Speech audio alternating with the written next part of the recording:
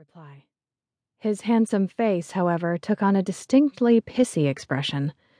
Even his strawberry blonde hair seemed a fiery hue. Fine, so we weren't swapping names and getting cozy. Fair enough. You wouldn't believe how hard it was, keeping my eyes on his face. The struggle was real. It might have been due to my not seeing one in so long, but his dick seemed almost hypnotic. The thing had magical powers, I swear.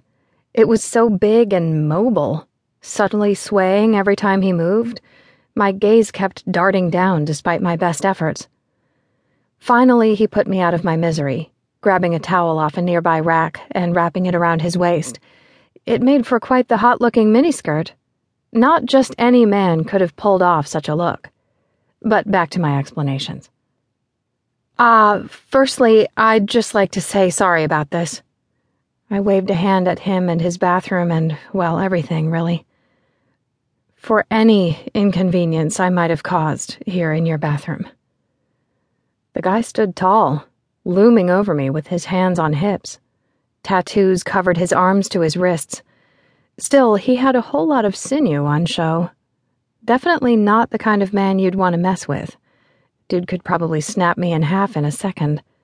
I bet he was a tattoo model, or a biker, or a pirate, or something. Something a lot hot, and more than a little scary. Shit. I really should have chosen another house. I don't normally break into people's places and hide out in their tub, I babbled, on the verge of incoherency. So I'm really sorry. Seriously, so very sorry. But you've got a lovely home. That's so. Not that, I mean, that's not why I'm here. Fucking hell, my mind was a disaster.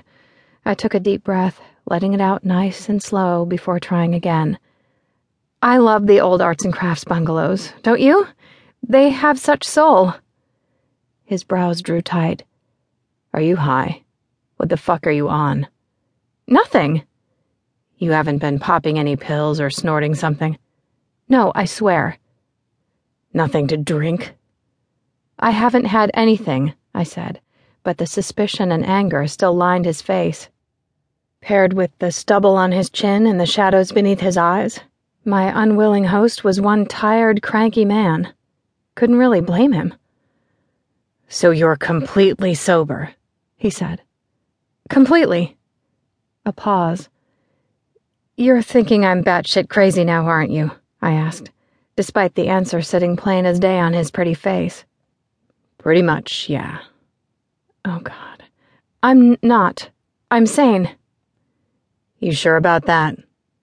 He looked down the long line of his nose at me, distinctly unimpressed. Seen a lot of weird shit in my years. Stuff like you wouldn't believe. But I got to tell you, right now, you are taking the cake. Great. And I was so definitely probably going to jail. Someone ought to give me a cookie. My ability to take a bad situation and make it worse today was amazing. You touch any of my stuff? He asked. Take anything? Yes, your sofa is cunningly hidden down the front of my dress. You won't believe where I fit the TV. Again, his eyes narrowed dangerously. Between you and me, probably not the time to be funny, babe. Crap. I'm sorry. I didn't mean that. You have every right to be mad. Damn right I do.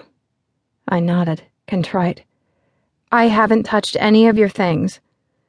The dude just stood there, staring. Lots going on behind his eyes, none of which I could read. A stray tear trickled down my face. It must have saved itself up just for the occasion. Gah, how pathetic. I sniffled, brushing it off hurriedly with the back of my hand. Fuck's sake, he muttered. I really am sorry about this. The truth is, I just needed somewhere to hide for a little while. I didn't mean to freak you out. He sighed. It wasn't a happy sound. Lydia?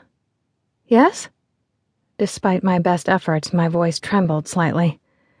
Look at me. I did so. He still looked cranky and crazy cool while I remained a hot mess. I'm Vaughn, he said. Hi. He tipped his chin and silence fell between us once.